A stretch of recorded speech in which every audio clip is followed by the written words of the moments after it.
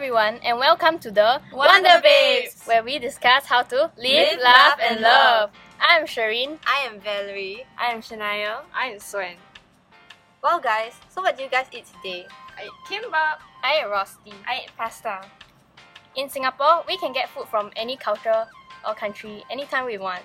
Yeah, there's so many international chains too, like McDonald's and Starbucks are everywhere. However, do you realize that none of our favorite food are actually local? Yeah, and this brings us to our topic about whether the spread of foreign food cultures has diluted our local food culture. Due to globalisation, Singapore has seen a variety of cuisines from different countries. This can be seen in our hawker centres, where you can have a plethora of food at an affordable price. Indeed, globalization has brought about more choices for residents to choose from when they are making a decision on what to eat for dinner. Instead of eating home-cooked food, residents can now choose from a variety of choices from restaurants, fast food, and hawker centres alike.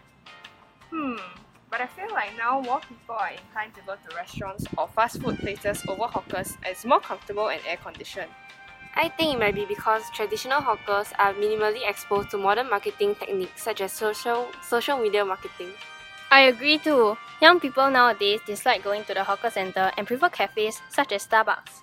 This is because Starbucks has better marketing strategies, such as in Japan, Starbucks released a new drink collection with drinks unique to each prefecture. Yeah, but in recent years, many new food branches have attempted to put a creative spin on local food, which birthed local fusion cuisine. Such modern takes on local hawker food can be appealing to the younger generation. What better way to preserve Singapore culture by reinventing these hawker dishes through fusion? One example would be the restaurant Labyrinth. This restaurant uses social media platform to introduce innovative local fusion dishes and showcase fresh ingredients.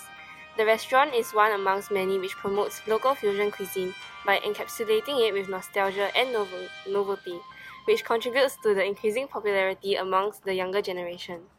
With the possibility that hawker centre culture might die out, local fusion food may be a prevailing solution to keep our local culture alive. It allows future generations to have a taste of uniquely Singapore food, even when the embellished hawker centres do not exist anymore. Nevertheless, to some others, local fusion food could dilute the authenticity of hawker fare. At the end, we feel that all food is good food.